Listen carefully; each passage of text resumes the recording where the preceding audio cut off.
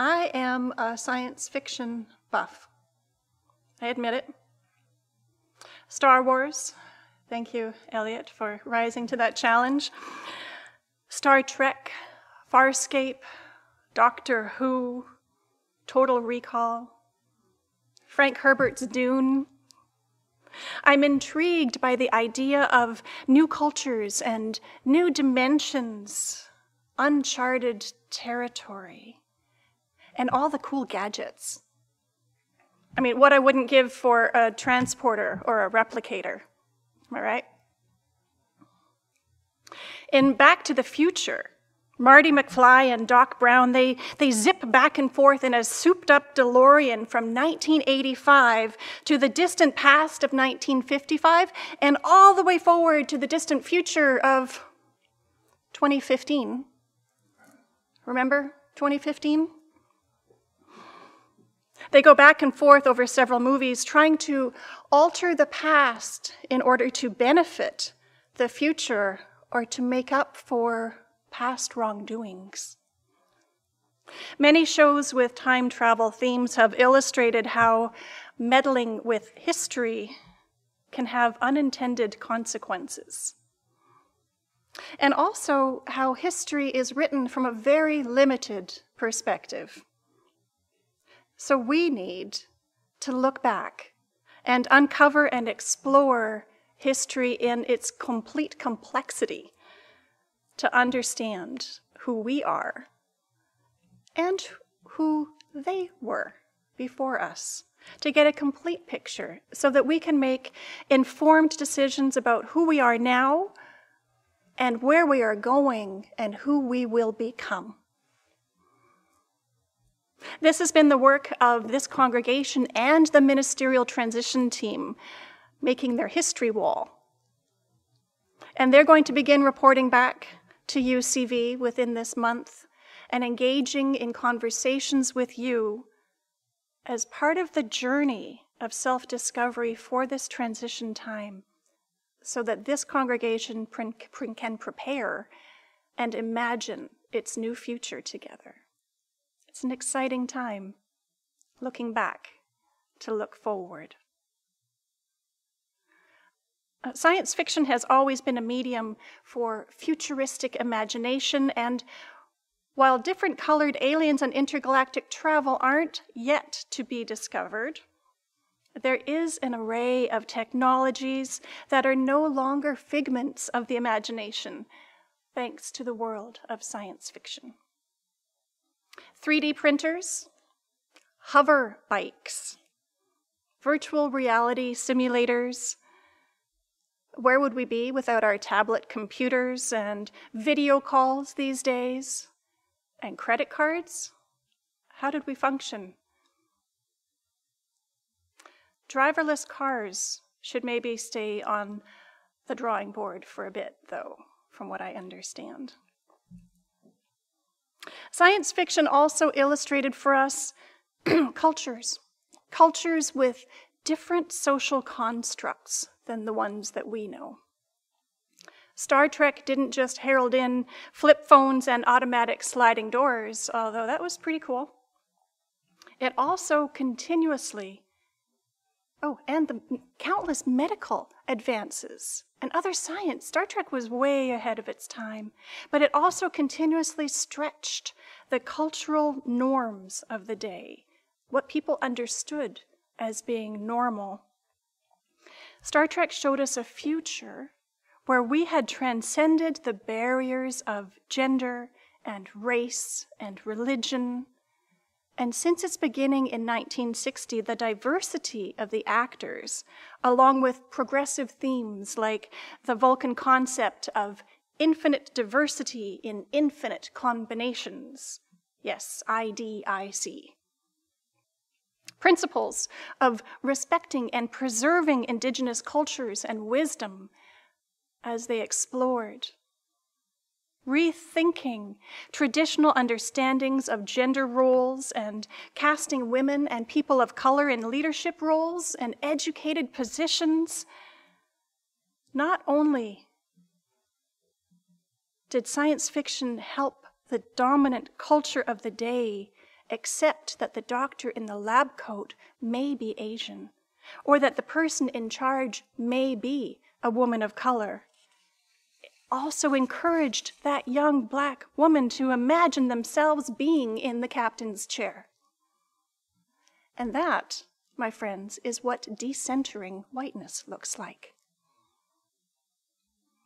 Writer and activist Adrienne Marie Brown wrote, "All organizing is science fiction. We are bending the future together into something we have never experienced. A world where everyone experiences abundance, access, pleasure, human rights, dignity, freedom, transformative justice, peace. We long for this. We believe it is possible." End quote. I believe this too. As a Unitarian Universalist, I am committed to working towards that imagined world. One thing science fiction stories often have in common is battling a threat to the world or humanity's very existence.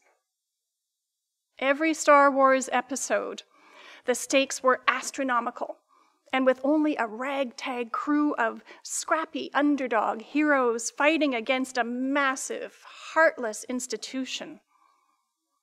And the good guys inevitably win, because we need our happy endings. But there have always been crushing sacrifices and discouraging setbacks, causing the heroes to question their own ability or commitment. Is there something about human nature that needs the threat of a disaster in order to rise up and act in defense of others, or even of our own very existence? Armageddon. The end of the world has featured in stories since the beginning of stories. Some imagined, like the book of Revelation, and some very, very real. How many times was the world supposed to end? Just in our own living memory, how many times has doomsday been announced? The world is coming to an end. Whether due to mechanical failures or miscommunications, natural disasters, brushes with cosmic and nuclear events. I know some of you are old enough to remember the Cuban Missile Crisis. When the Mayan calendar supposedly indicated that the apocalypse was headed for us in 2012, they actually weren't that far off. As it turns out, a solar superstorm in the summer of 2012 narrowly missed blasting the planet Earth. And that's just one of the many times that humanity and all of Earth's creatures have escaped extinction by the metaphorical skin of their very teeth. Makes you pause. Makes me pause. My colleague, Art Lester, gave me a copy of a book he wrote called The Coffee Table Book of Doom. It's a hardcover, square, orange, solid book. It's a very dense and scientific, tongue-in-cheek review of existential threats, from alien invasion and robotic revolts to overpopulation and killer bees and deforestation and cyber warfare, earthquakes, superbugs, things we can really imagine, all illustrated like a graphic novel. Art Lester suggests that human beings seem to need the threat of doom. But why? It is grim and oddly reassuring to see how many near misses and false alarms we've had, especially now when we're in the midst of a global pandemic and a climate crisis that both feel unsurmountable.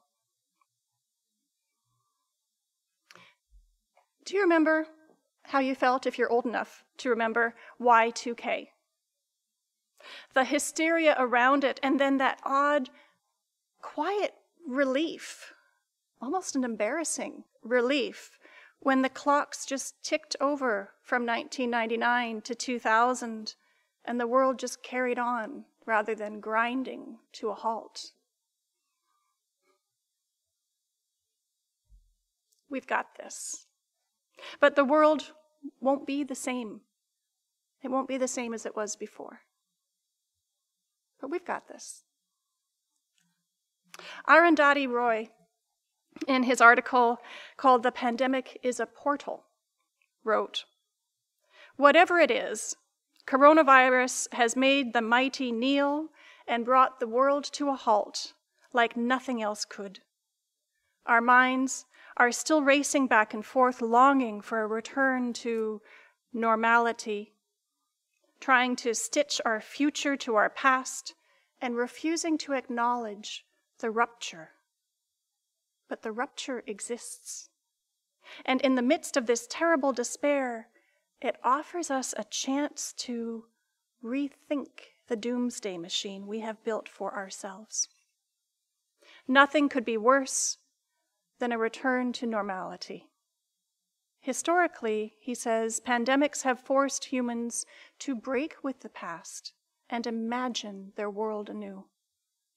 This one is no different. It is a portal, a gateway between one world and the next."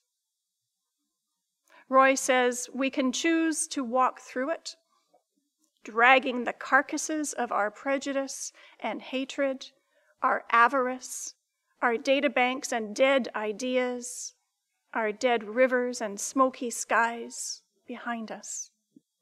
Or we can walk through lightly, with little luggage, ready to imagine another world and ready to fight for it."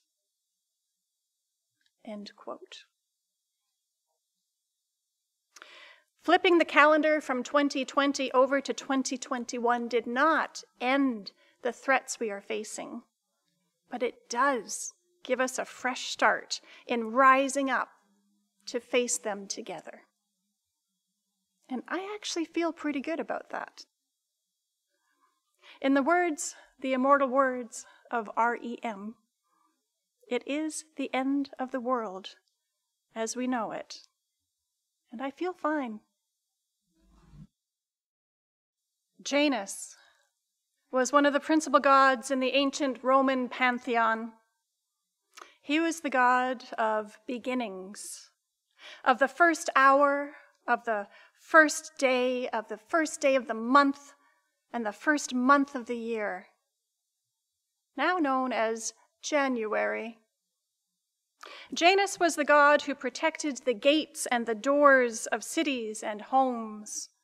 His face presided over passages, doors, gates, and he was also called on at endings, as well as in transition periods from war to peace.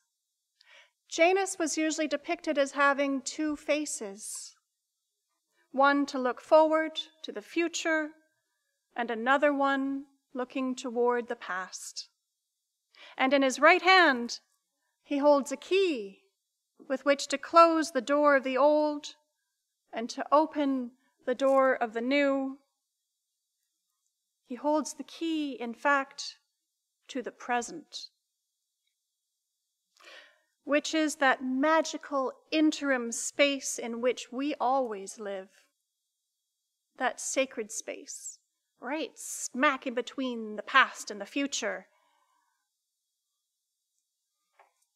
These words were written in the preface of the Transitional Ministry Handbook, the Janus Handbook, to remind us of the sacred work of this interim time when this congregation is looking to its history, discovering its own identity, and imagining a future to move towards with renewed purpose and energy. Endings and beginnings, a gateway through time back to the future.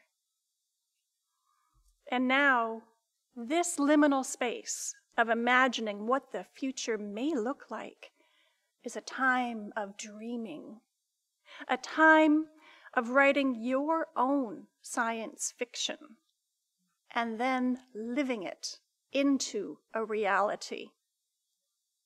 Imagine. To paraphrase the opening reading from Anthony Johnson, let us imagine a future built upon but not confined to the past. A new thing, different, better, greater than anything we have yet imagined. What we will become. The world as we knew it has ended many times. We have come a long way, and there are still new frontiers to be discovered.